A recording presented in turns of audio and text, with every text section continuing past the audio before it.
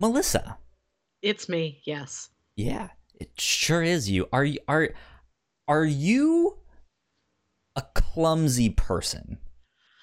Oh, jeepers. Because I haven't met you in person yet, so besides what we do here on the podcast, I don't know your mannerisms. I don't feel know. like you've heard me drop a lot of things. You've said that like sometimes you'll have something while we podcast just to like fidget with. Yeah, and it's rocks. It is decorative rocks. I just take this like quartz spire and like run it between my hands like I'm trying to start a fire. Okay. But would you or the people who know you, would they describe you as clumsy? Do you think? No. No? Okay. Cool. I'm not okay. It's not like my hands don't work and I'm like, whoops, I dropped that thing very often. It's really just my fault for picking rocks as the thing I play with while recording audio. I have big hips that will knock things over without me knowing, and I have a very big purse. Okay. So I'm some sort of cartoon joke where like I turn around and like my hips and my purse together will completely knock over like a store display. So maybe not you are clumsy, but things are happening around you. Yeah. I've got a weird gravitational field around me. So I wouldn't describe myself as clumsy either. Mm-hmm. I'm not much of an athlete these days, but I was always kind of naturally athletic, or at least dexterous, you know? Yeah. You can dance. Yeah. But every now and then I feel like people just have their days, right? Where you like you just do something stupid. So I made myself look like an absolute idiot maybe like an hour and a half ago. Okay. I signed up for MeUndies. And so I've been getting some shipments of new underwear, and I got some today. They're super comfortable. Okay, we're not sponsored by them, but hey, MeUndies, you should absolutely sponsor us. That would be fantastic. It could be us undies. Yeah. But so I got a new pair today, and I was trying to try them on, but I did that like movie moment thing of where I'm like trying to take off my pants, but I can't get them off, and so I'm like tripping and like hopping over. And, like, I do that constantly. And I almost ate shit. It was embarrassing if anyone would have seen it. It was awful. But ladies and gentlemen, welcome to episode 49 of The Captain's Log. This is our weekly off-topic show where we can talk about whatever we want. We got all sorts of things to talk about this week. My name is Kyle Springer. I am joined by Melissa Wilkinson. Melissa, how are you? I'm pretty good. How are you this week? I am doing good, besides my clumsy moment that I had earlier today. I actually did like two stupid things when I got home. First of all, side note, you remember that show Two Stupid Dogs? Yes. Great show. So I did another thing when I got home that I traveled to and from work using the public bus. So sometimes, like when you get off the bus, you just feel nasty, or you know, or just like at the end of the day, like you feel like my hands just feel grimy. I need to go wash my hands. So I did that. I went and I washed my hands off, and I went back into my room to use my towel to dry them off, and it didn't occur to me until I was drying them off that I was like, well, now I really have to pee because the water was running, and I just washed my hands. So now I'm going to have to go pee and then wash my hands again. It's not my day. It's hard to be alive. It's hard to be alive. It is. That is the kind of week that it's been for me. How was your week, though? It's good. I too am like, I'm adjusting to a weird new kind of life in that this has been a large conversation between you and I. I work a lot. Yes.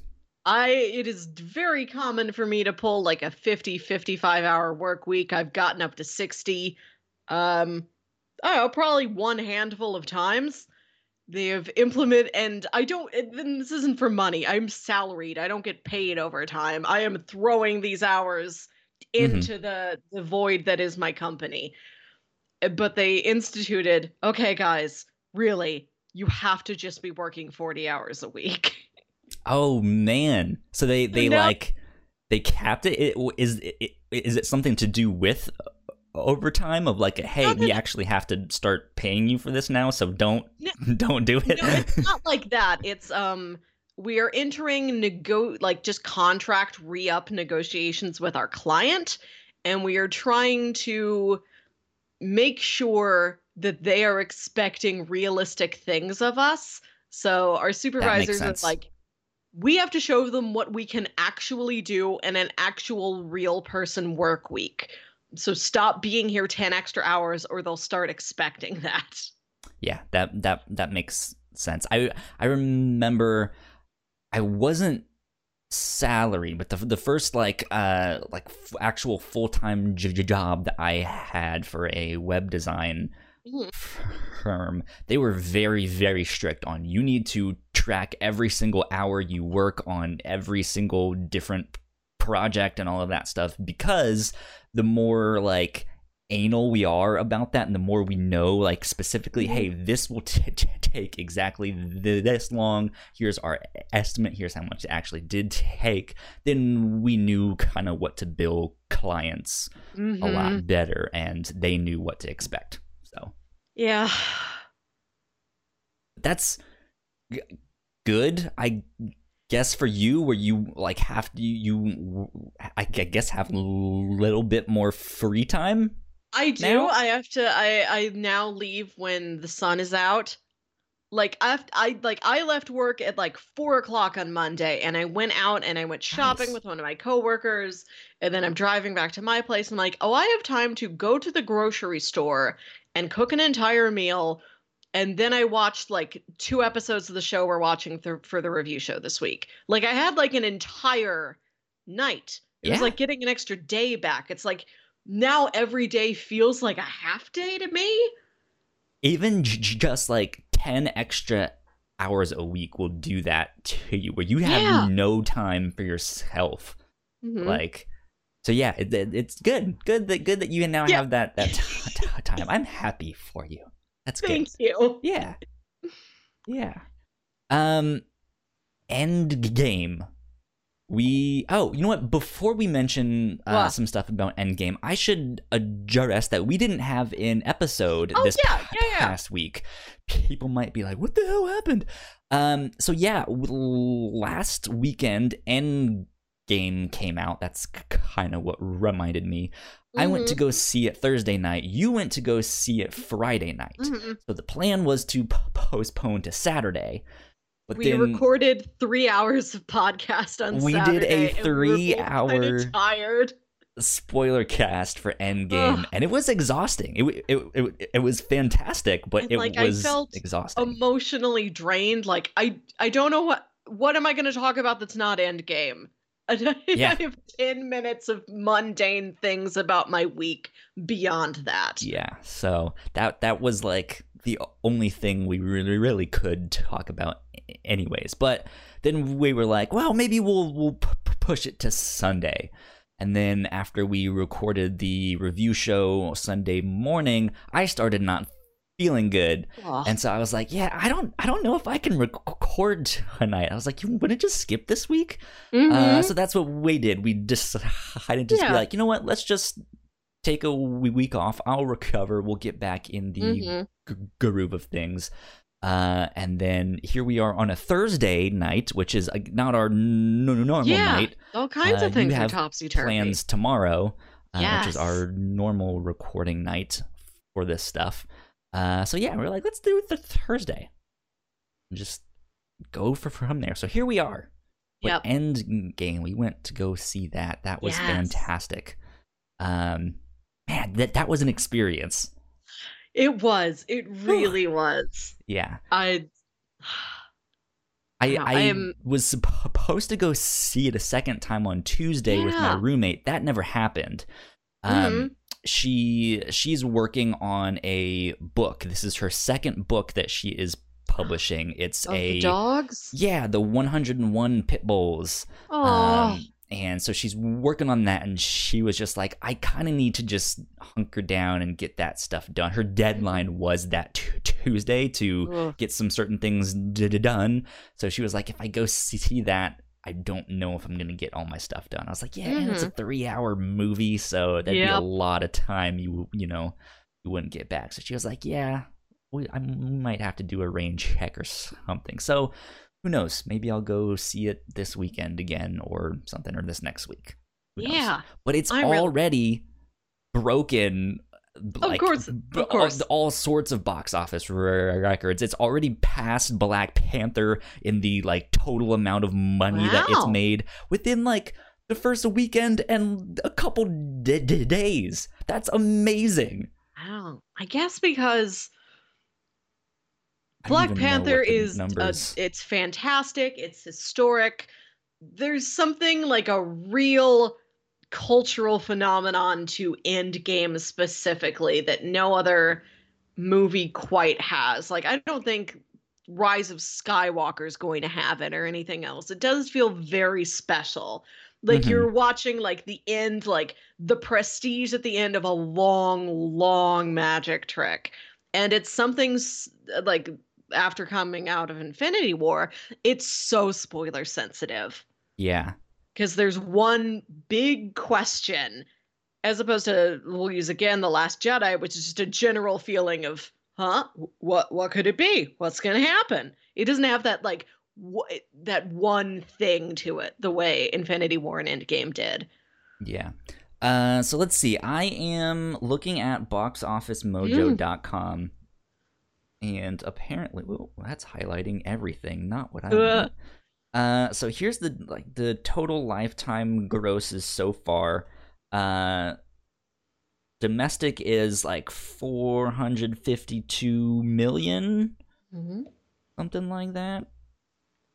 Worldwide is like I think it's already made $1 billion. That's ridiculous. Like remember when Batman vs Superman came out and there was that Yes. whole like, oh my goodness, is it gonna reach $1 billion and all this stuff? And it was like the race to $1 billion in Oh. like the first. I mean, I'm not gonna say it was the first one to get there. I don't think it was.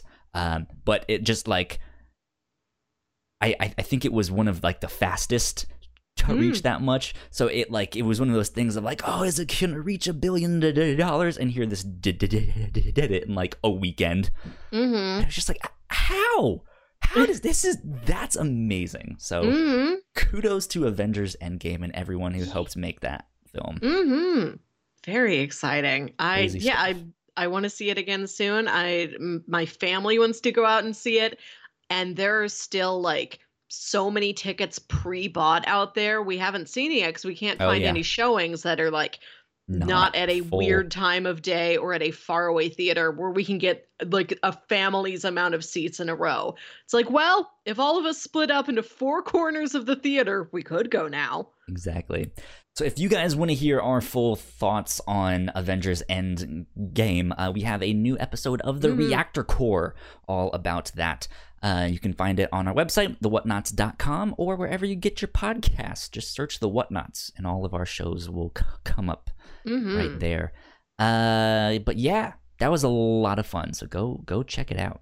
And I took Friday off for Endgame. My friend and I did because we found like if we go see a movie like an opening night or just on any weeknight, like we're still kind of in the work mindset. We're a little tired. We're a little glazed over.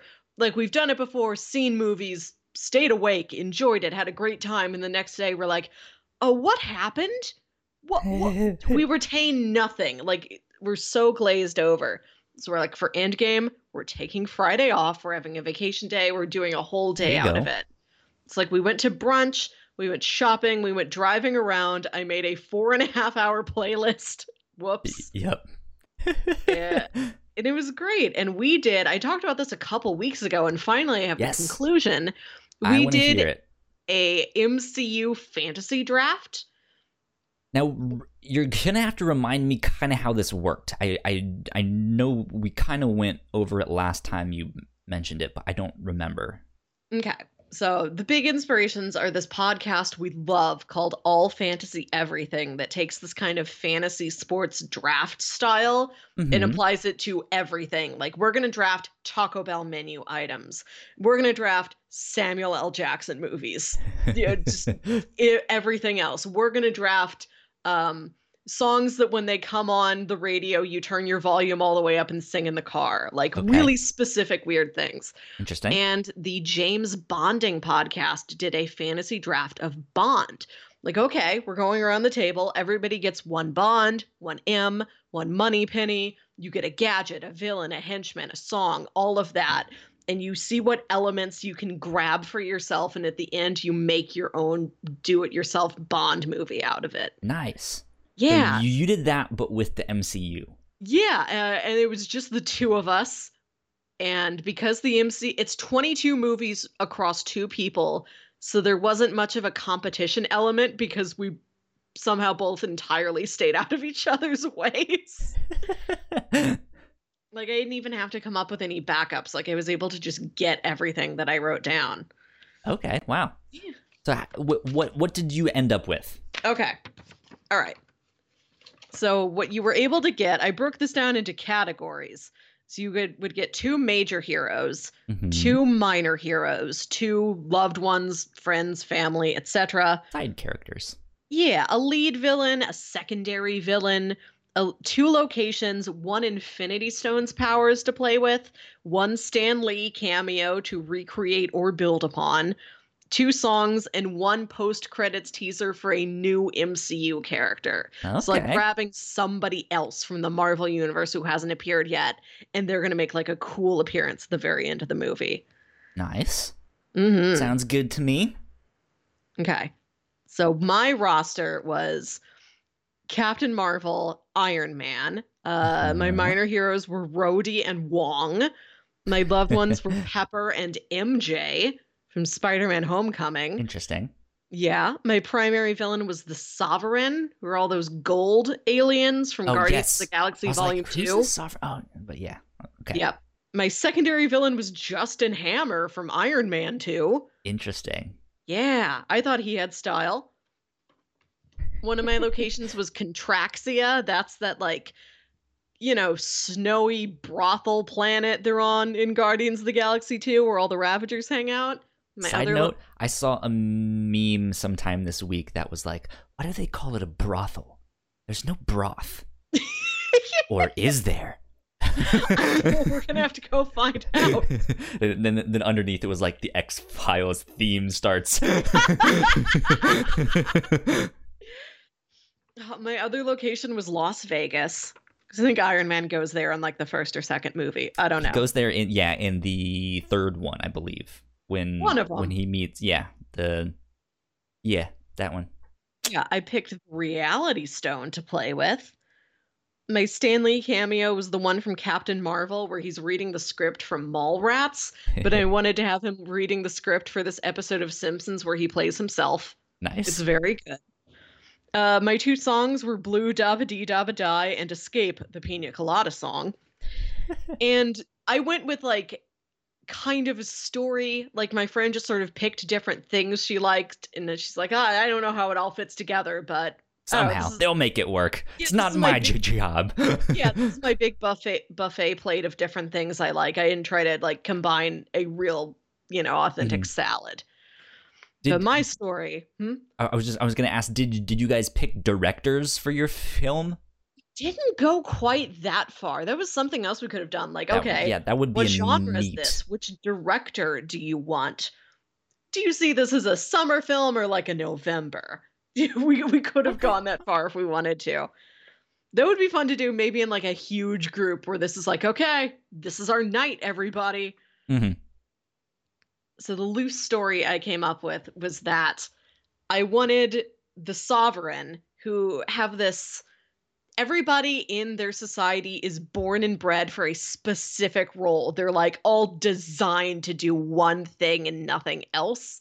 And I thought that was fascinating. And then Justin Hammer's like, I don't know, some sort of a tech guy. I really like I took some stuff from Iron Man 2. I don't remember anything but that gif of Sam Rockwell dancing around, Yep. which is maybe all I really need to know. So they sign up with this tech guy. Oh, there's a moth. Okay. I did see something flying around behind you there for a sec. I was like, maybe there's something in there, but yeah. Just a moth. Moth Well, is I attacking. guess we have a guest star now. Too bad I didn't know I would have gotten the social media The moth. thing up there. Follow the moth at the moth. What do you want to plug? I've heard your podcast is really good there. The moth. Good stories. Good stories is what I've heard. With those as my villains, I wanted a movie about like, is the path you're on the path you were destined to be on? Like, are you born and bred? Like, are you meant to be where you are? Did choice bring you here? What else could your life be like? Which is why I wanted the Reality Stone. And I wanted a whole sliding doors story about like Tony and Pepper and what kind of other lives and other relationships they could have had. Rhodey's there because he's their buddy. Captain Marvel's there to bring in the cosmic element.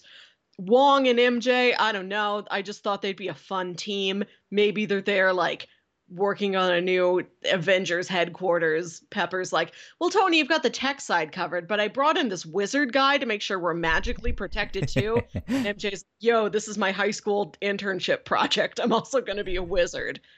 There you go. Yeah. Like, can I get credit for being a wizard? And so after all of these tales of who are you? What made you you? Is this destiny? Is this choice? At the end, very end of the credits, they meet this new hero, this mysterious woman with a southern accent and a white stripe in her hair. It's Rogue.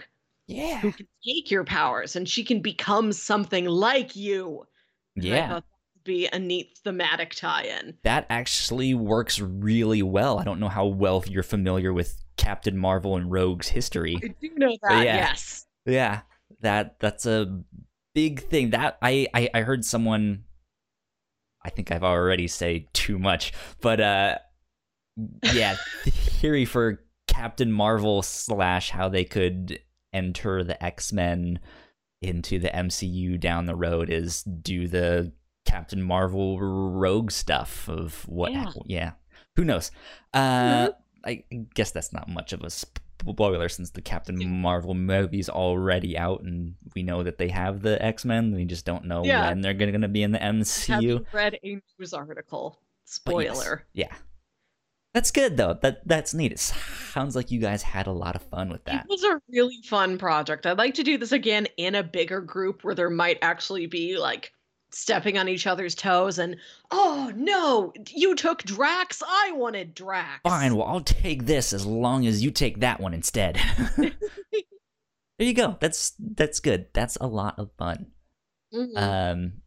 I've a number of the podcasts I listen to have all done like spoiler casts or stuff like that. It's always fun to just like see their excitement and then to like relive the excitement. It's good. It's good. It's fun. Yeah, and like there's so many like MCU ranking films. Like I listened to another, recap podcast about Endgame, and they're like, well, what are your favorite MCU movies before this?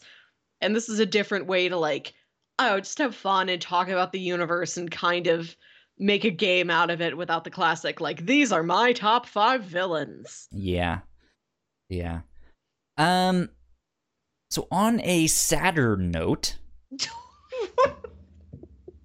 I guess there's no good transition into doing that. There really isn't. it looks or like well, speaking of Disney, which owns Marvel, which also owns Star Wars. There's no good transition for this, but it was announced a few hours before we started this podcast that Peter Mayhew of Star Wars fame, who plays Chewbacca, has passed away at age 74. He was very tall, very friendly. I heard he was like a super great guy to like go meet at stuff. So I've heard. Yeah. So I've heard. Teammate. So that's really sad. They announced it on his Twitter. I guess it was his family that like got access to his account. Was like, hey, here's the update, and so they have a big picture of him there as Chewbacca and a note, just kind of explaining a little bit more detail of what happened and who he is and what he's done with his life and stuff like that. So I'll bet. Yeah. But yeah, I mean, that's I guess the new Star Wars film is coming out this Christmas. I don't know how, because it sounded like The Last Jedi, there was someone else in the suit, and he was more like coaching them on how to do it. I think I remember hearing that. Yeah. I think this. Hopefully they've gotten through all of filming and stuff like that. Yeah. But yeah, that's sad to see him. Yeah. See him go. That's a bummer for sure.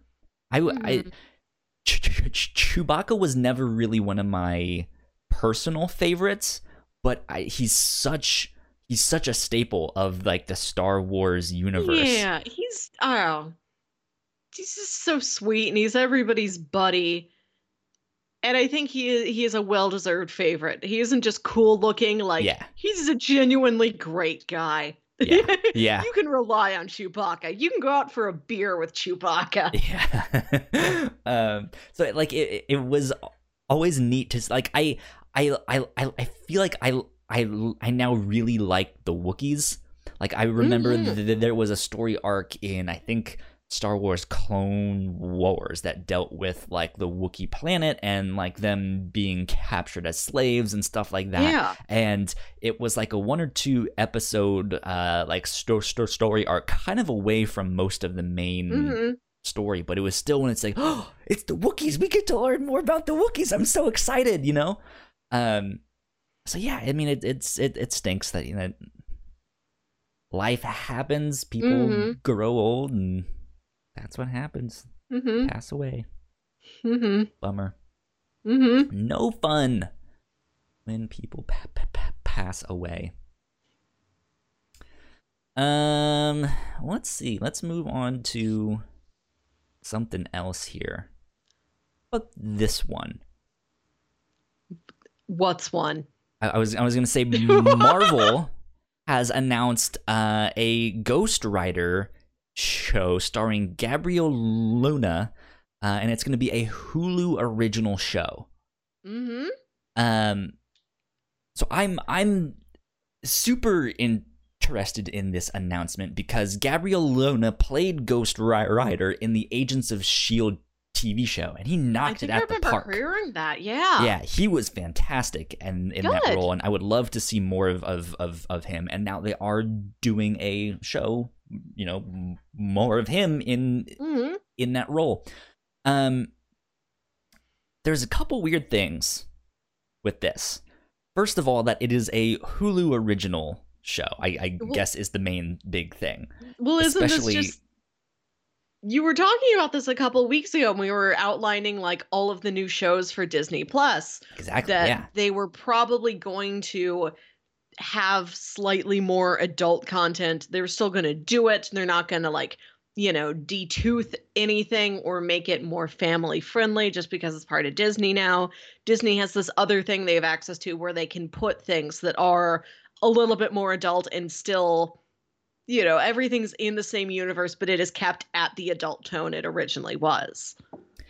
Yeah. I mean, I guess that's one way to look at it. I think another way is just, you just announced like Disney just announced their own platform where they can put on whatever they want, you know, because it doesn't seem like the Mandalorian will really be. I mean, it sounds like it's gonna be what we know as Star Wars. I don't necessarily think it's gonna be like the next Game of Thrones or something, but I think it is going to be their premium show, if that makes sense. So I don't know how much that equates to more adult, if that makes sense. No, or like I've also heard it compared to Game of Thrones, but not in tone, just in terms of like scope and the cinematic quality of the entire thing, and that it will have kind of that prestige to it. Yeah, but so what's going on in my head is that, hey, you now have this platform you can put all of these shows on. You canceled all of the Netflix shows because you are now having this platform.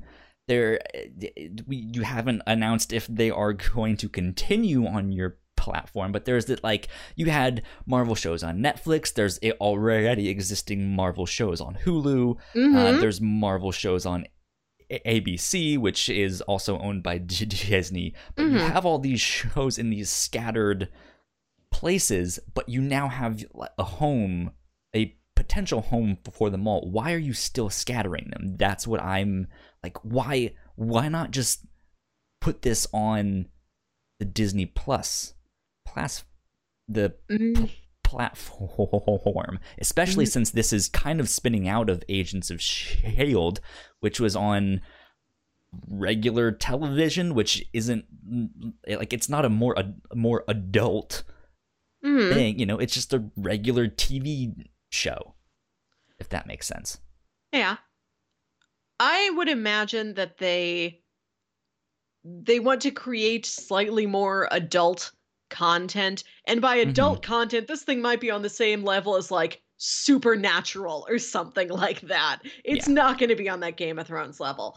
I think they do want to still create things like that with these new properties they've got in the family, but maybe they do want to sell Disney Plus as it is a family-friendly thing. One.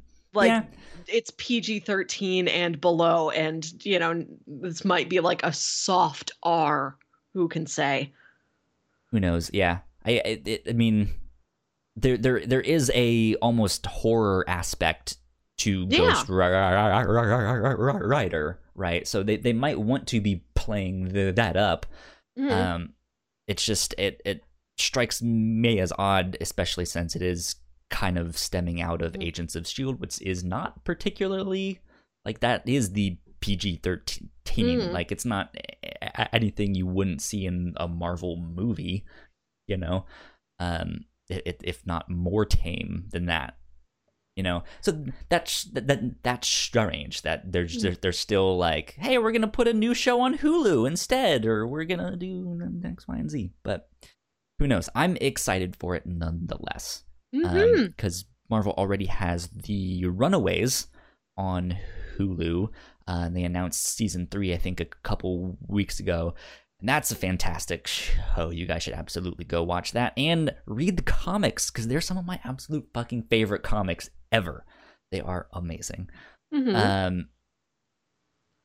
But speaking of Hulu, this is something else that we also talked about a couple weeks ago here on the Captain's Log. My kind of big question when we were talking about all this Disney Plus stuff was, what does this actually mean for Hulu? Because Disney originally only had like a 30% stake. Then they bought Fox. They got 30 more percent. So now they have 60. They own a controlling share. It's now seems, according to, where do I have this thing? According to TechCrunch.com, it looks like Comcast is looking to sell their shares of Hulu to Disney, which would give Disney a 90% stake in Hulu. If that happens, this is a little bit old news. All this stuff came out on the 25th.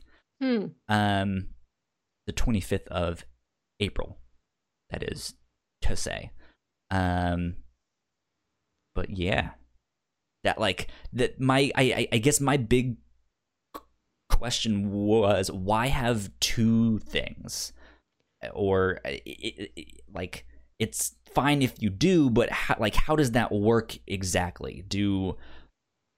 Does all your original content go on Disney Plus, and that's that ends up being more of the stuff you make, whereas Hulu then doubles down on the live TV and stops making the original content as much? Like, how does that work? Or just, yeah, like, why have two? Why not combine them into one mega thing? Who knows? They're already a mega corporation.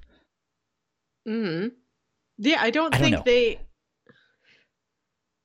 I don't know. I don't think they want one giant thing, and I don't know if that's what anybody else wants. I mean, I admit it does sound kind of silly that you own two Out of things that do a convenience, I fairly would kind of similar like thing. it to just be like, I don't want Mm, to have to pay for 30 different subscription things, right? Especially if they're owned by the same company. It's like, let me just pay you a one-time thing.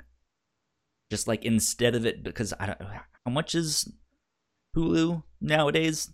I have $10, I have something like Hulu that. in a package with Spotify. I don't know how much it is by itself. And I could imagine, and I don't know if they're owned by the same people or why they got packaged together. I'm really not sure of the I don't behind the know who scenes stuff. Spotify is owned by. But I could easily imagine like a Disney Plus and Hulu, like, here's one package deal. You get Yeah, both for $9 a month or something like that. I I imagine it'd be a little bit more than that, but yeah, sure. Like, I would much rather do that, and I would be fine with them being two separate things if that was an option.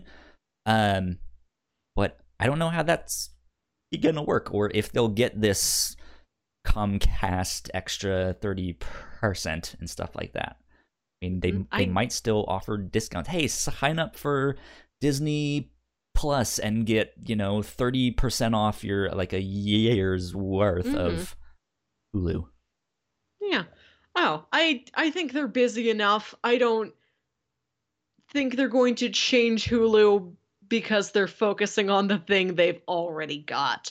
It's like, why, Yeah, the you only know, the only change I could really see them making is them just doubling dead down on the live TV stuff. I'm just like, hey, maybe. we'll slow down the original content for Hulu specifically, focus on that stuff for Disney, but then take all this money that they would have been putting into original content on Hulu and be like, hey, what other TV channels can we, add to the Hulu family of? You can watch it the next day.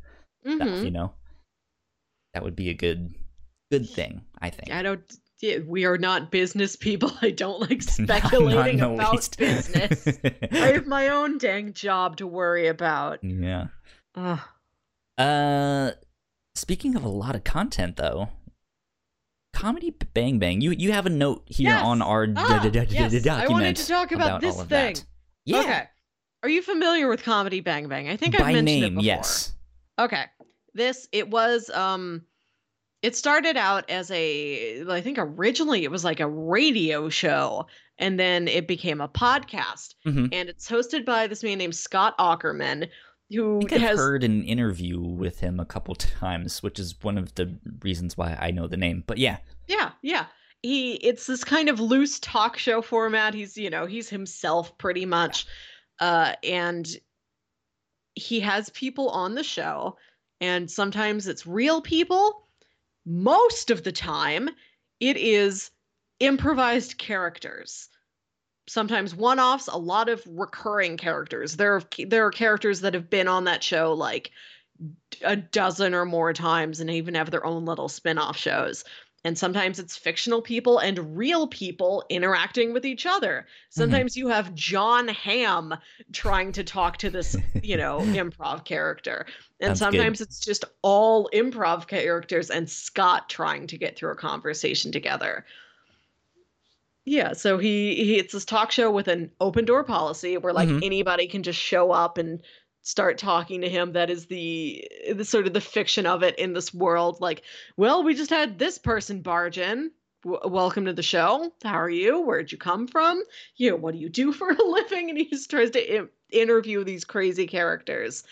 It's so much fun. I really love it. It's got a really good combination of like classic staple actors that are there, like, I don't know, on a monthly basis. They'll show up like 5 times a year or something Oh, like nice. that. And then like new people all the time. Like some of my favorite recurring cast members are people that weren't on there like a year and a half ago, and they just went on and just started blowing up and just coming on more often. And everything anybody says is committed to a canon. So you have to remember what you said as this So there's character the the last Comedy time you were Bang there. Bang cinematic podcast universe. Pretty much, yeah. Like there's recurring characters, and it's not just like they just sort of clean slated, you know, it's just the same premise over and over again. Like if you said something once, that's canon, that's the truth. You have to remember that the next time you're there. So Huh, it has interesting. this mythology to it. And I started listening to this in I think late 2013, and it had already been going for a couple years, and I had to listen to a lot of back episodes. They do these huge like 10 best episodes of the year collections at the end of every year where they play Oh, you neat. like a 15-20 minute chunk of the best episodes Of of the each year. one. It's like a highlights reel, which That's is cool. really fun. So I would use that and I would try and catch up to everything. And I did it. I don't know how hard that would be to do now, but it has been worth it. It's so entertaining.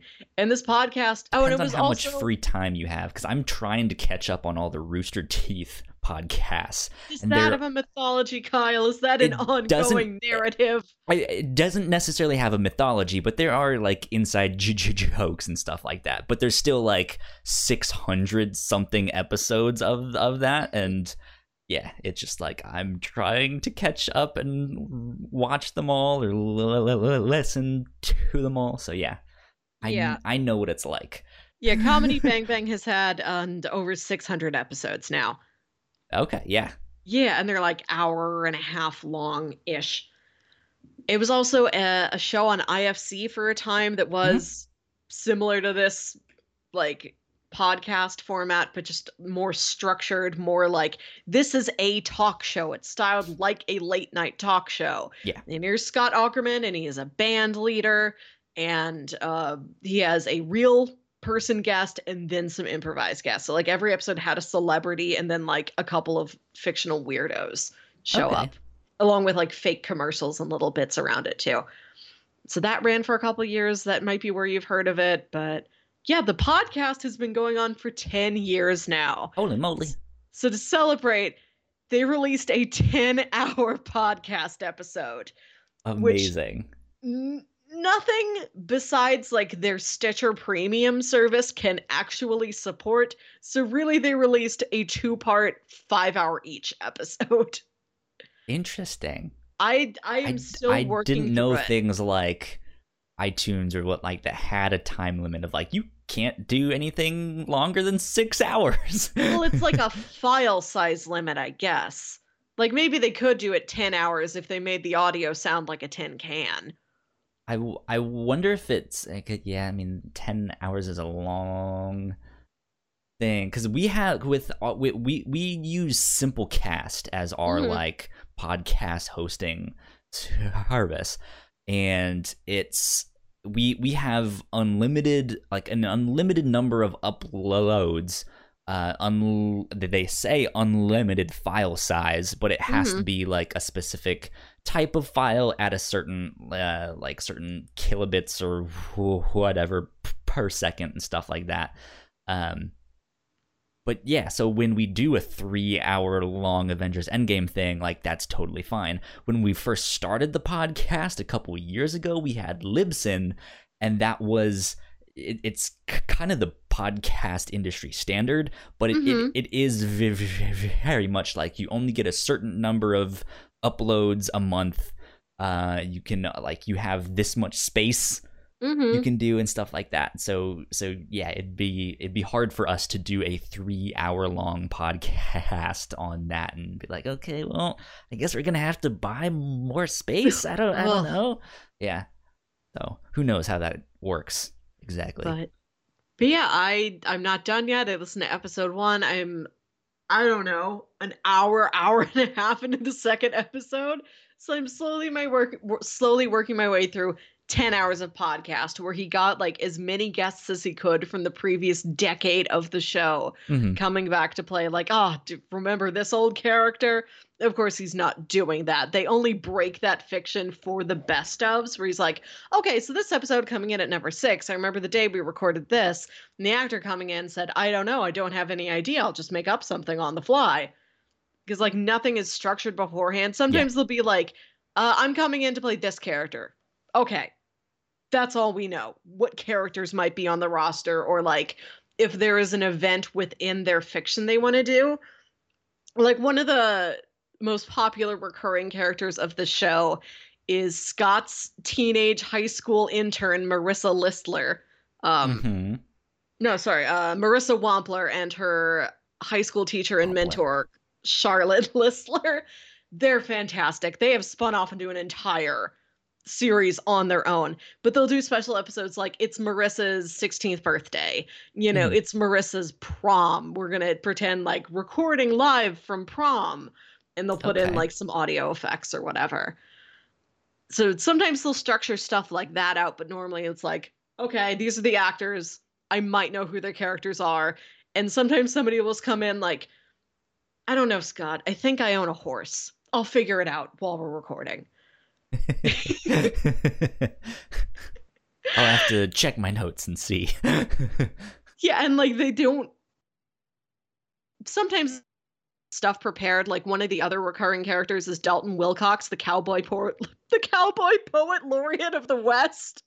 Okay. And his book of poetry, You Must Buy Your Wife at Least as Much Jewelry as You Buy Your Horse, and other observations, humorous and otherwise, from a life lived on the range by Dalton Wilcox, available at a bookseller near you. So that actor will come in and he will have pre-written a poem. Have they actually made that book that you can buy and stuff like that? I don't think so. I mean, They you can get a should. ton.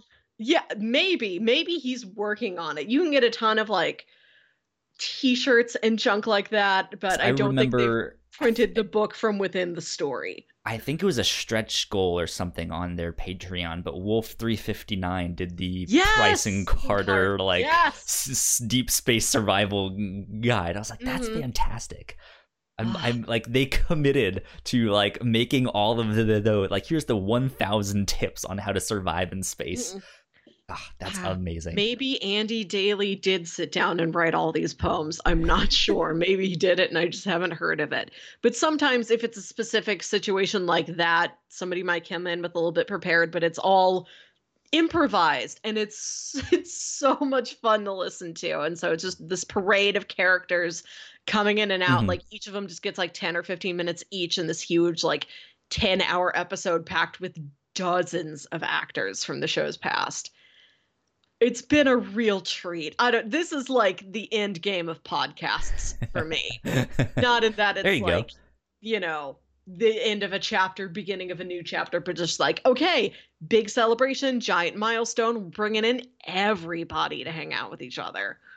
So are you a fan of like longer podcasts? I love a long podcast. I love a big, long, sprawling discussion. I love a ton of tangents. I know some people cannot get sold on them, but I love a tangent. And I love a podcast that's like 2 to 3 hours long. And I can play the entire thing like over a whole weekend while I'm like running errands and doing housework and things like that.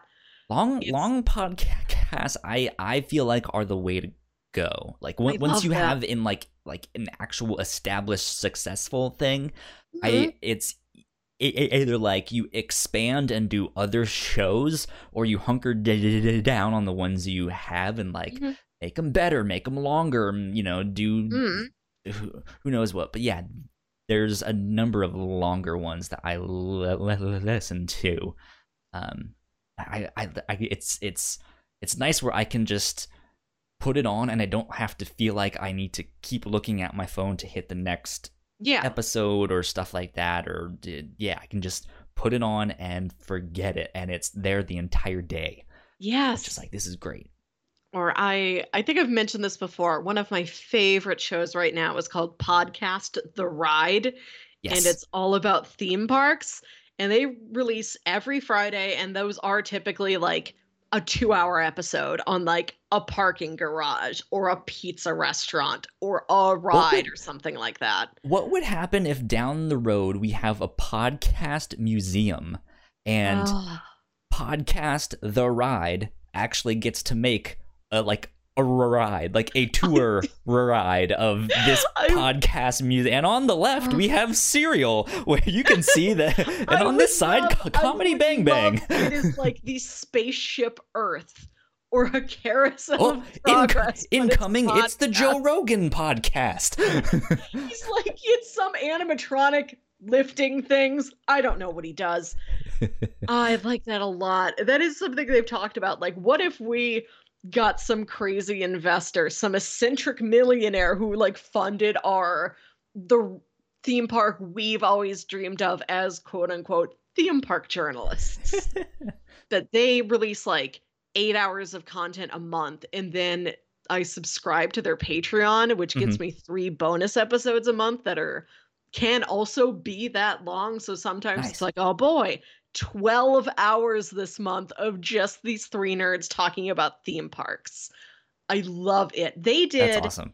They did a series back in like August, September called the City Walk Saga. Okay. Where they're based in Los Angeles, and outside Universal Studios Hollywood is this area called the City Walk, which is like shopping, dining, various little attractions, things like that. This is where you get your like Hard Rock Cafe and a bunch of shops and like, it's a wacky candy store or something like that.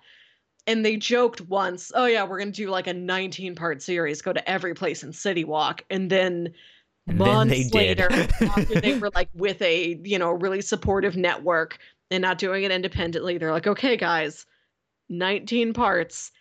Everything in City Walk 19 days in a row. They didn't do that 19 days in a row. They weren't taking vacation days and going to City Walk 19 days in a row. They did this over who knows how many weeks. They released the episodes for 19 solid days. You know what? Now that you're describing this, I remember we talked about this when it came out, I think, or you mentioned it.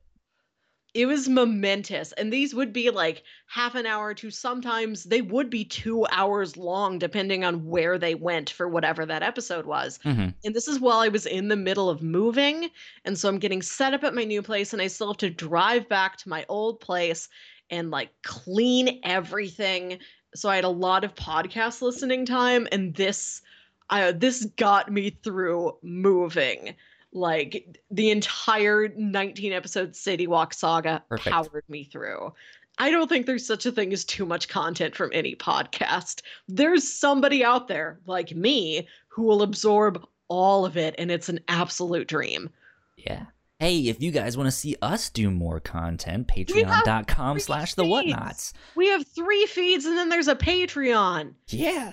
If we get paid enough to do this, we might have more time to put stuff in. Who knows? We do 1 bonus episode a month. We could do 2 bonus episodes a month. You never know. We could hire someone. Wouldn't that be wild? Wouldn't that be wild if we could have enough to pay ourselves and hire someone else to join the team? That would be the day. Yeah. That would be the day. I want to switch gears a little bit, and have you seen this Sonic trailer? I stopped in the middle of my workday and watched it. Are you a big Sonic fan? No, I didn't. We've covered this. I didn't play video games growing up. We never had didn't think you were, a Sega device.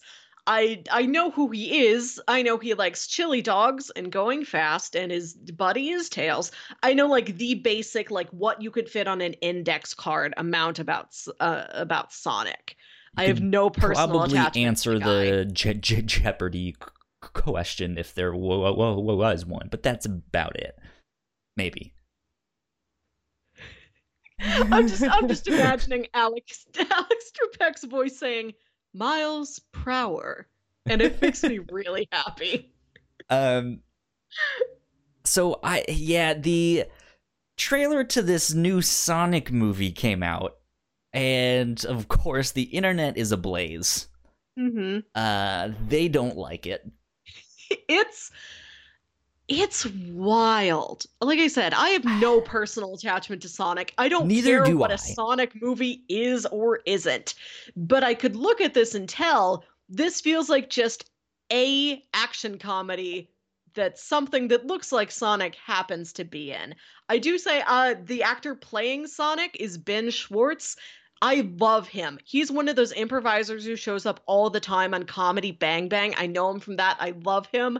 I think he's very well cast. I know people are upset about the way he looks. I love his voice as Sonic. I will defend that. What I've heard, people have said the voice seems fine. It seems like it'll be good. He has the right attitude. But yeah, it's mainly the look of the character design. It is admittedly weird. It's so again, that's the thing. I don't have a personal stake in if this movie does good or bad. But being a big video game fan, being a big comic book nerd, I'm around a lot of people who really love Sonic. And that is one of the big things. This is not Sonic. Sonic does not look like that. What the hell are you doing to Sonic? And so it's weird to me because there was that movie. I'm sure you guys can hear the dogs in the background there. But that movie came out and very much immediately, or not, I guess the movie hasn't come out, but the trailer is out. And very immediately Twitter was like, oh, what the hell is wrong with that thing? And yet Detective Pikachu, everyone seems to be on board. I like that look. And yeah, I think I saw someone tweet that was like, there was never a better ad campaign for Detective Pikachu than how bad the Sonic movie trailer looked. And they don't look taking them both. Well, here, it's the same concept where it's like, hey, here's this thing that shouldn't exist in the real world, but we're gonna put it there, and it's gonna look maybe a little strange, maybe a little different. But Pokemon, their Detective Pikachu has done it with so much detail and so much love, and held true to the designs of these characters and these Pokemon. That's like, all right, it might look a little horrifying, but yeah, that's what they look like. Whereas Sonic, it's like, that looks horrifying, but that's also not what Sonic looks like. What is this? I think if you take both of them out of context, they don't look terribly different from each other. And I think Sonic would succeed as, like, let's say theoretically this is some bonkers world, maybe like a Kangaroo Jack situation where you do have an action comedy with just a CGI wacky talking animal in it that also happens to be blue and wear sneakers. Works fine for that. It does not have the vibe of the traditional Sonic as far as I'm aware, and I believe that is the problem. Yeah, I mean the Sonic fandom is very split, but I was listening to a podcast today that was also talking about it, and they were kind of arguing, or they were asking, who is this movie for? Because they were kind of split on that, because, and I would agree with them, Detective Pikachu is very much going to be a kid's movie, but at the same time, that movie is for me. I'm almost 30 years old. I think it is for anybody like 35 and below, not like 6 to 12.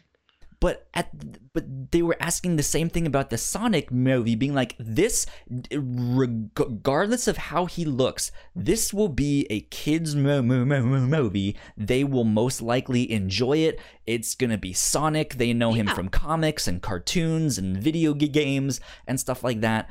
But you have the same like older fan base that's like, hey, we're here too. We're still here. We're also maybe the ones keeping you alive because we're the ones taking those children to go see that. But also, if it's looking that bad, why not just wait till it's on Netflix, or be like, hey, let me show you a better version of Sonic, and not even go see the movie at all? Like, the children don't really have like they aren't the ones being like, dear mom, dear dad, you should take me to go see this movie right now, or I will throw a fit. Nickelodeon magazine, please. But like, it's one of those things, like, they weren't sure of like, is this really gonna be for the adults who love Sonic, or like the older like this is like for Sonic? Somebody who played Sonic as a kid and they have the nostalgia, but not like Sonic is this. Sonic is not, like, somebody who has the general concept and fondness of concept. Yeah, it feels okay. So there's a lot of stuff I love, and there's other stuff that I have heard about and like the idea about. And I go see the movie and I'm like, sure, that seems right. I had a good time. And somebody else who knows the source material is like, no, they got all the things wrong. Why weren't they making a movie for the fans? And I'm like, oh no, they made a movie for me, the layperson. They made it for me. And if they made it for me, they didn't make it for you. And I'm sorry. They should have made it for you and not me. And I feel like this is like, we're going for the layperson. We're going right down the middle. That's something that I don't understand why Hollywood does it that way. They don't need to be separate, is the thing. You can make a movie for the fans that is also welcoming to new people and being like, hey, this is also for you, the lay person. And I think too often Hollywood goes for one or the other. And it's just like, what? Yeah, do I both. can think Why? I can think of like almost no instances where there has been a franchise movie that I was new to and was turned off by. I think the only one is Fury Road. And I think it was less about the movie, and people like kept telling me, oh, you don't need to know anything else about Mad Max. I'm like, okay, I can walk in there, tabula rasa. And I went in, I'm like, I still feel, are you sure I'm not missing anything? I still feel like out of my element here. Okay. Yeah, I mean, it's like, I feel like, hey, if you can stick to as close as you can what the actual story is, that is what is going to onboard new people. And sure, making an adaptation from film or something to TV, or, the opposite, you're not going to be able to get everything exactly the way that's fine. That's understandable. But then it's then they're like, oh, well, if we can't do that, we're just gonna make our own thing, and then we're gonna do it this way, and they don't even pay attention to like the spirit of it or the meaning behind things. And it's just like, you get okay, you're not, you like totally miss the point here. Or sometimes somebody's a fan, but they're just not the sort of fan that a lot of the other sorts of fans are, for instance. Yeah. They're just in the minority of them, I guess. I did see that the director's like, okay, you guys are mad and we're going to change things. Exactly. Which I guess is good. I'm just worried about, like, the manpower that's going to have to go into changing everything that drastically that late. Yes. Like, oh, everybody's going to get to see a better looking Sonic in the movies, and so many people are going to be working 80-hour work weeks to make that happen. Yep. I'm like, is this worth it? Can't you just, like, keep it the way it is and just, like, imagine a better Sonic in your head for free without making anybody have a nervous breakdown? Jeff Fowler, who is the director of the Sonic movie, tweeted out, thank you for the support. and the criticism. The message is loud and clear. You aren't happy with the design and you want changes. It's going to happen. Everyone at Paramount and Sega are fully committed to making this character the best he can be. ... Hashtag Sonic movie. Hashtag gotta fix fast. With a little wrench gotta emoji. Fix fast has a tremendous human cost. Like, yes. I appreciate that this guy is being such a good sport about things, that he's like, oh, okay, well, back to the drawing board. But I don't know. I'm just concerned. There's going to be a lot of crunch on this. And a lot of people working late nights. Are you familiar with the backstory of Toy Story 2? No. Okay.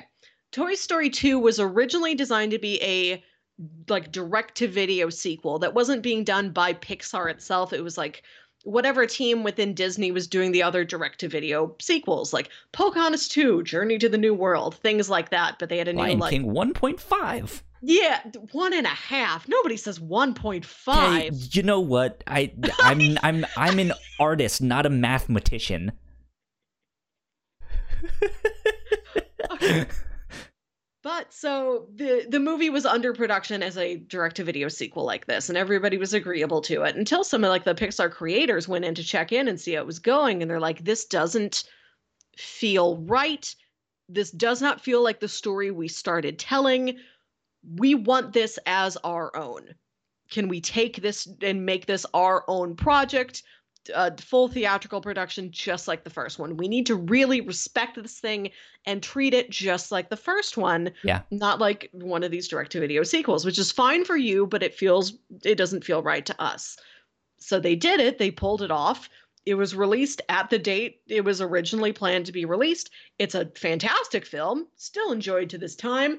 But I read a book called The Pixar Touch that was all about the history of Pixar, and it's really interesting. It's a great read.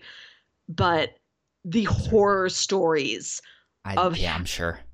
It was a nightmare, because the time between turning it, deciding we want this back and okay, but the release date is this, was so short.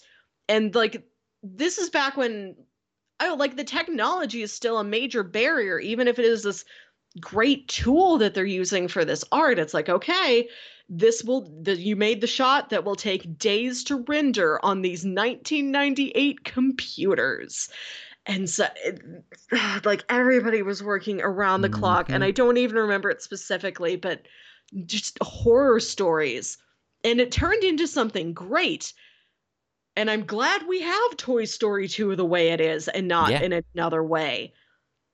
But I never know how to feel about all of these Hollywood horror stories. It's not only Hollywood, though, because a lot of the conversations in the video game industry is about this exact same topic. There are, it's any entertainment type of studio, movies, video games, whatever. There's often crunch.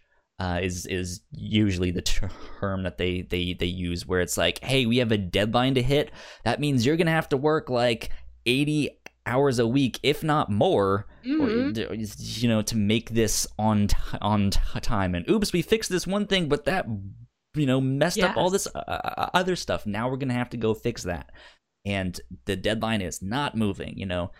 And it's not a good thing. It's not healthy, but at the same time, a lot of the entertainment industry is built on passion and creativity, and I fully understand what it's like to be in that mode and be like, hey, I really love the thing I'm working on. I'm not gonna sleep or eat or do anything until I finish this thing.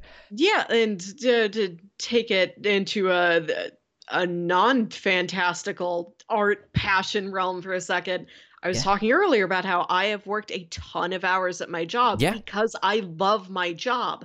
Nobody made me work 40 hours, more than 40 hours to begin with.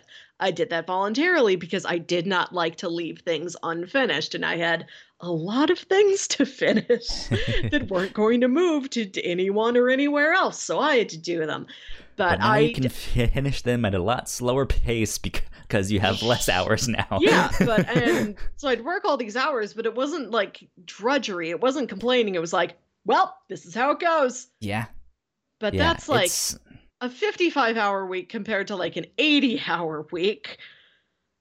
Yeah, I mean, and I'm kind of the mind it's not necessarily a bad thing to do from time to time, but when it becomes systemic and it's just like, this is just how it is, then it's like, okay, this is not good. When I heard one story, I forget which studio it was, but one video game studio was reported on recently saying that they give their employees unlimited paid vacation, but none of them take it. Because this is what I've heard. If they take it, then all of the responsibility that they missed for that week or however long they're gone goes to someone else, and that like doubles their workload. So they don't want to be the asshole that puts all of that stuff on someone else. Exactly. And this happens to me. This is why I did not use 2 weeks of paid vacation last year, because I'm like, well, if I don't do it, somebody else has to do it. And these people have like real actual, families, kids, spouses, pets to come home to, and I don't. So I'm just going to work all the time. Yeah. It's something that's not really going to change unless everyone is on the same page about it.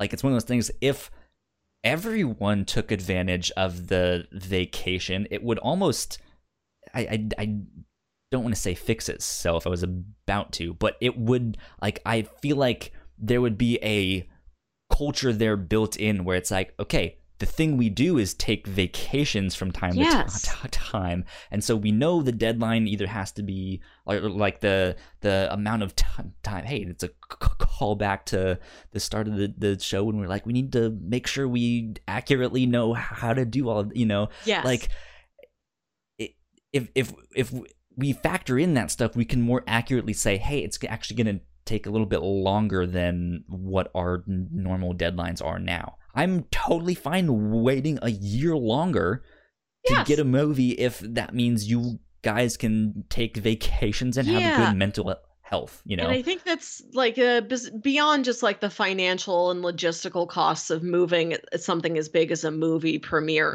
release date.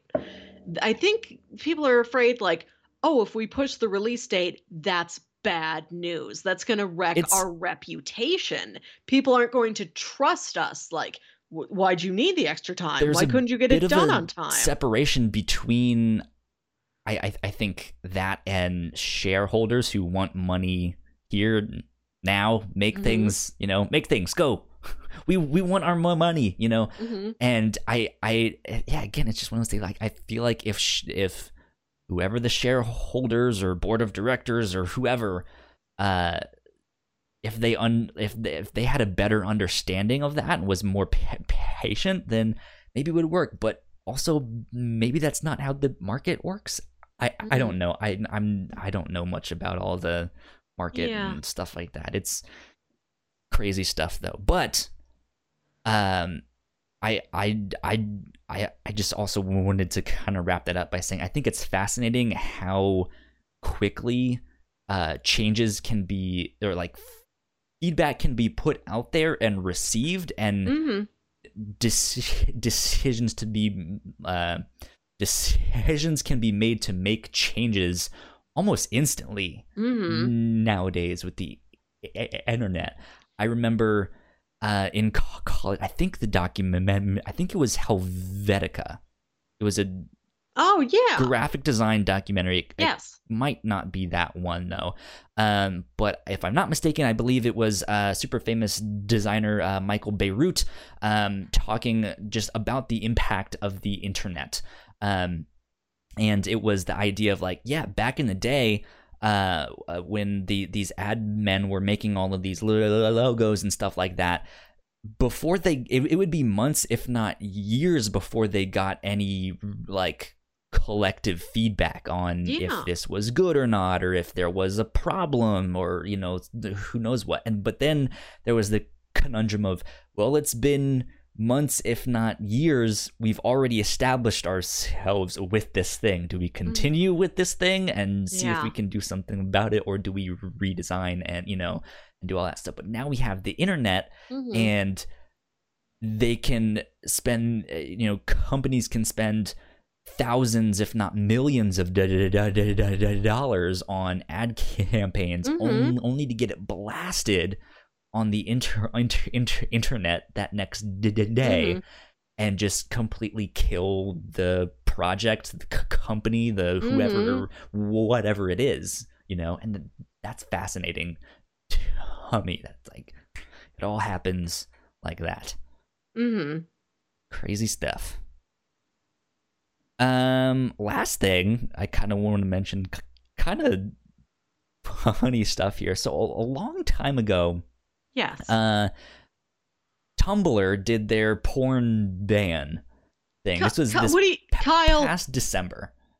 A long time ago in December. Okay, you know what? This isn't like 2011. Well, back in my day, we used to have porn on Tumblr. R.I.P. porn. Rest in porn. But so Tumblr went downhill a long time ago when Yahoo bought it. This was years ago, and then Verizon. I remember that, and then I was because I was on Tumblr, I think, starting in like 2010. And so I remember when it got bought out by Yahoo, there was just a lack of like upkeep and attention. That's when all the bots started happening. I don't know if there was really like a change in culture. Just like, oh, nobody's weeding this thing. It like the grass is just overgrowing over here. Yeah. And then Yahoo got bought up by Verizon, so now Verizon owns Tumblr, and back in December, Apple took the Tumblr app off of their app store because of reports that Tumblr was rampant with child pornography, which it was, and it still is. But so it was this thing of Tumblr being like, oh shit, we got taken off the app, and Verizon being like, well, we kind of want the app to be on there, and Apple was like, well, we'll let the app back on there if you clean it up, and like you have to ban all not safe for work content. I'm not sure if Apple was the one that was actually dictating I got the impression that like Tumblr was overreacting, and that is a very serious problem. Yes, eradicated, but like the option they took was the not safe for work ban in progress. Like they were planning on it down the road because they wanted to sell more advertisements and stuff like that. And it's like, hey, there's a lot of porn on your thing. We don't really want to sell if there's this much porn. But yeah, so long story short, they got taken down, and they were like, hey, we need to put our not safe for work ban into full effect immediately. And it was so strong. Like there was a lot of genuinely bad things that does need to be gotten rid of and seriously patrolled, but they were like, okay, no nipples, none. Everybody put a shirt back on. The dark elves. But it was this thing where they set up this AI to detect and filter and block all of this adult content, and usership tanked. Yeah, it plummeted, and Verizon was like, well, okay, does anyone want to buy a Tumblr? This thing our plan didn't work because there's still porn on Tumblr. You can still go on there and look at it and reblog it. Bots are still on there. The child pornography is still on there. All the Nazis are still on there. They didn't do shit with this not safe for work ban. Yeah, it seemed like it needed like a social problems cleaning and not like a things that would make your mother grab her pearls cleaning. I mean, it's I mean, hopefully your mother is grabbing her pearls at child pornography and stuff like that. But like, it's just I understand them being like, well, hey, maybe we should just ban all not safe for work content. Maybe that's the solution. It's not a very, very well thought out one, but it's this idea of just like, well, they tried something. I understand it, but it just, you got like, that's not the problem. We've been yelling at you for years of what the problem is, and you haven't done anything about it. Get the Nazis off. Get the white supremacists off. Get the child pornography specifically. No, they were like, hey guys, nipples are bad. Yeah. Nipples are terrible. And they're harmful and they're scary. Yeah, we wanted like, okay, you need to clean up 100% of this. And they picked like the wrong 100% of something. It's like, well, you kind of did that, and then you worked a lot on another part that we were actually not concerned about. So it was really funny because I saw that I saw a couple people tweeting an article from The Verge about being like, hey, Verizon is looking to sell Tumblr, and I saw the writer Kate Leff tweet about it, and she goes, man, I wonder if Pornhub would be interested in buying. And sure enough, about half an hour later, Verge, or The Verge updates their thing being like, hey, update, Pornhub has commented on being interested in buying Tumblr. I could get behind that. So I don't know about that. I think it's comedy gold, and on one hand I'd be like, yeah, I would kind of want to know what they would do with it, or like how would they fix it, what they would do. On the other hand, I think it's actually a really bad idea for Pornhub to buy out Tumblr if that's what they want to do. It needs a serious cleaning, and Pornhub isn't as big as a Verizon. I don't know if they do honestly have the resources available to clean it the way it needs to be cleaned. Let's put it this way. The porn industry as a whole is one of, if not the most lucrative industry, where it almost dictates the tech, a lot of the tech industry. This is why like Blu-rays beat HD DVDs and VHS beat Betamax, because those are the formats that porn went with. Yeah, thank you, Tropic Thunder, for mentioning that. But I did learn it from there. I don't know why I know that. I mean, that's where I first learned it. But yeah, like, just oddly enough, like, that's often what happens. But Pornhub doesn't have the greatest. In fact, they have a very terrible track record with sex workers. Pornhub, as well as other free porn sites, are all built off of stolen content.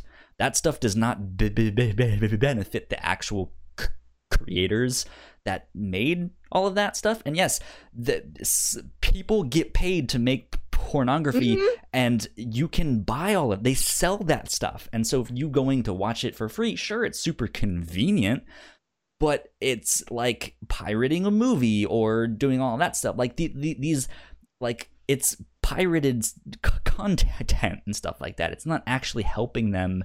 Yeah, I guess it's something some people money. Might not think about. Like, you know who made a movie, but if you see some boobs, you're not like, all right, what is the legacy of these boobs? How did these boobs get here? If you want to see your favorite porn star continue to make the content that they do, support them, buy their stuff. Go to these studios that you like and be like, hey, we like this performer, we would like to see you hire them. That's how more work gets made. That's how more porn gets made. And Pornhub is not very.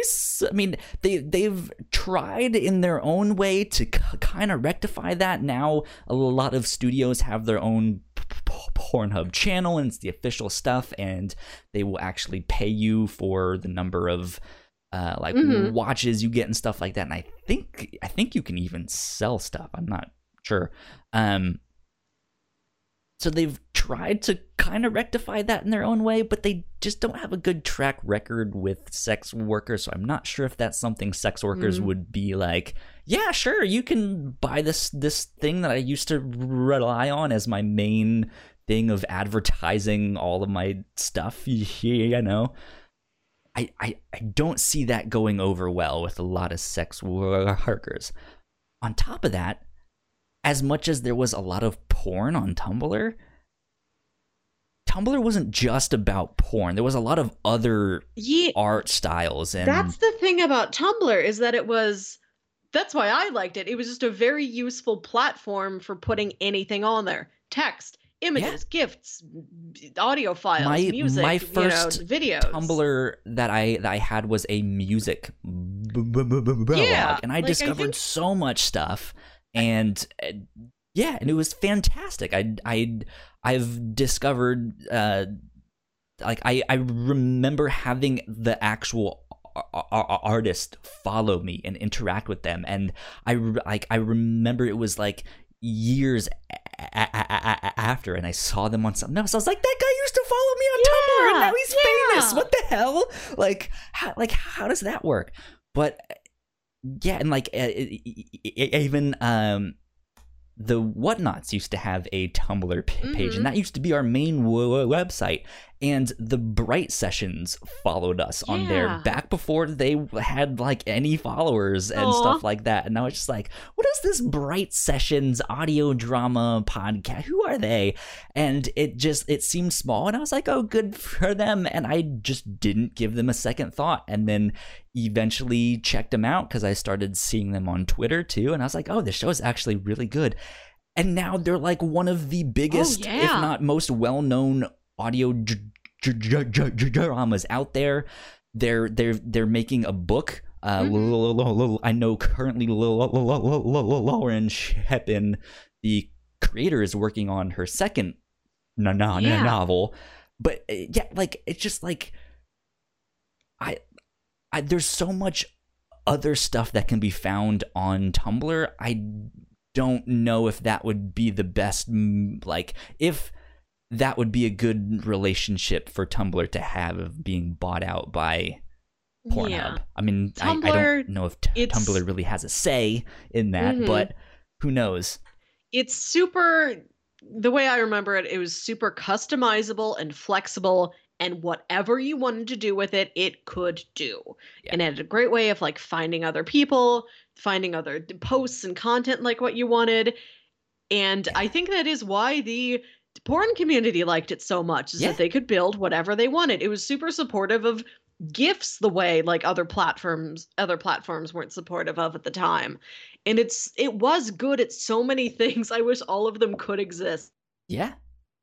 Like, okay, here's Tumblr After Dark, and then over here, this is Tumblr for like 16-year-olds to post their outfit of the day separately over there, away from the porn. But both there's still fashion exist. Tumblr, there's Illustrator Tumblr, there's Doctor Who Tumblr, there's the furries, there's the there's all sorts of stuff. And I just don't want Tumblr to become solely the like, hey, this is the porn social media, and be like a what's the what is the one there is like a not porn social media but like a kink related one. It's I don't know. It's someone's out there's been like, oh, it's this thing. Like I would like for porn to like be revived in like a clean, safe, helpful way for everybody, but that is the risk. If you revive that might be what it becomes, and it doesn't be anything else beyond that anymore. Yeah, I mean, I think that is a risk. I think maybe more as like meme of the day. Like if I mean, at the end of the day, Pornhub could buy it, and just being like, all right, we're just going to help you get it back to what it was, and we'll let you be basically. Yeah. But I mean, which could work out fine, and you know, you could have still, hey, there's the Doctor Who people, there's the Supernatural people, here's all of the anime stuff. You know, I just don't want it to be overwhelmingly, this is now the porn social media. I mean, reblog I guess all your you can post a Doctor Who fanfic if you want.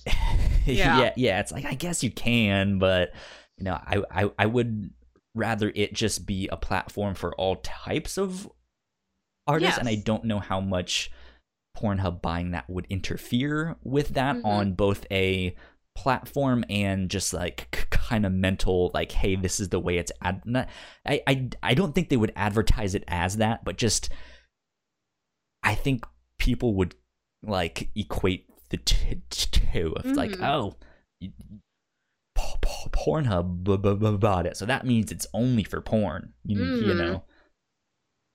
Oh well. That being said, it's comedy gold though. Just like, we've been yelling at you for years. Yep. We want the porn, not the Nazis. Nipples, not Nazis. Yes. But ridiculous. Ridiculous stuff. But I say that is a good time to wrap things up. Hey, no pun intended for porn related stuff. Have safe sex, kids. Or not kids. People younger than us but above 18. Enjoy yourselves. Yeah, exactly. I say that is a good time to end things. Melissa, where can they find you on the interwebs? You can find me on Twitter and Instagram at Wilkywit. That's WILKYWIT. And if you are curious, my old Tumblr page is still up there. There's no porn on it. It mostly was like fandom stuff and dumb jokes. But my old Tumblr URL is your least sassy friend. There's nothing new on there, but if you want to just dig through like weird old memes, I guess you can. You know, gift sets about Sherlock or whatever else is back there. There you go. And I am at Yo Kyle Springer on both Twitter and Instagram. And if you guys want to stay up to date with this show as well as any of the other podcasts that we do, we are at The Whatnots on Twitter. Patreon.com/The Whatnots is where you can get, or where you can support us. You can get access to all of our episodes early, access to exclusive episodes. You and I need to talk about when we want to record the new exclusive episode that we want to do soon here. But yeah, we got exclusive episodes of the review show up on our Patreon at the $3 tier. And we want to give a big special thank you to Sam and Christine at the $5 level. Thank you guys for helping us out and keeping the lights on, and for helping us make all of these podcasts. That's super wonderful. Thank you so much. I don't think I have any other like plugs, housekeeping. No. Go like, share, subscribe. We could use your follow here on Twitch, twitch.tv/The Whatnots, or on our YouTube page. You can just search The Whatnots podcast and we'll pop up there. And the dogs are barking. I wonder if my roommate is just getting home. But we will see you guys next week.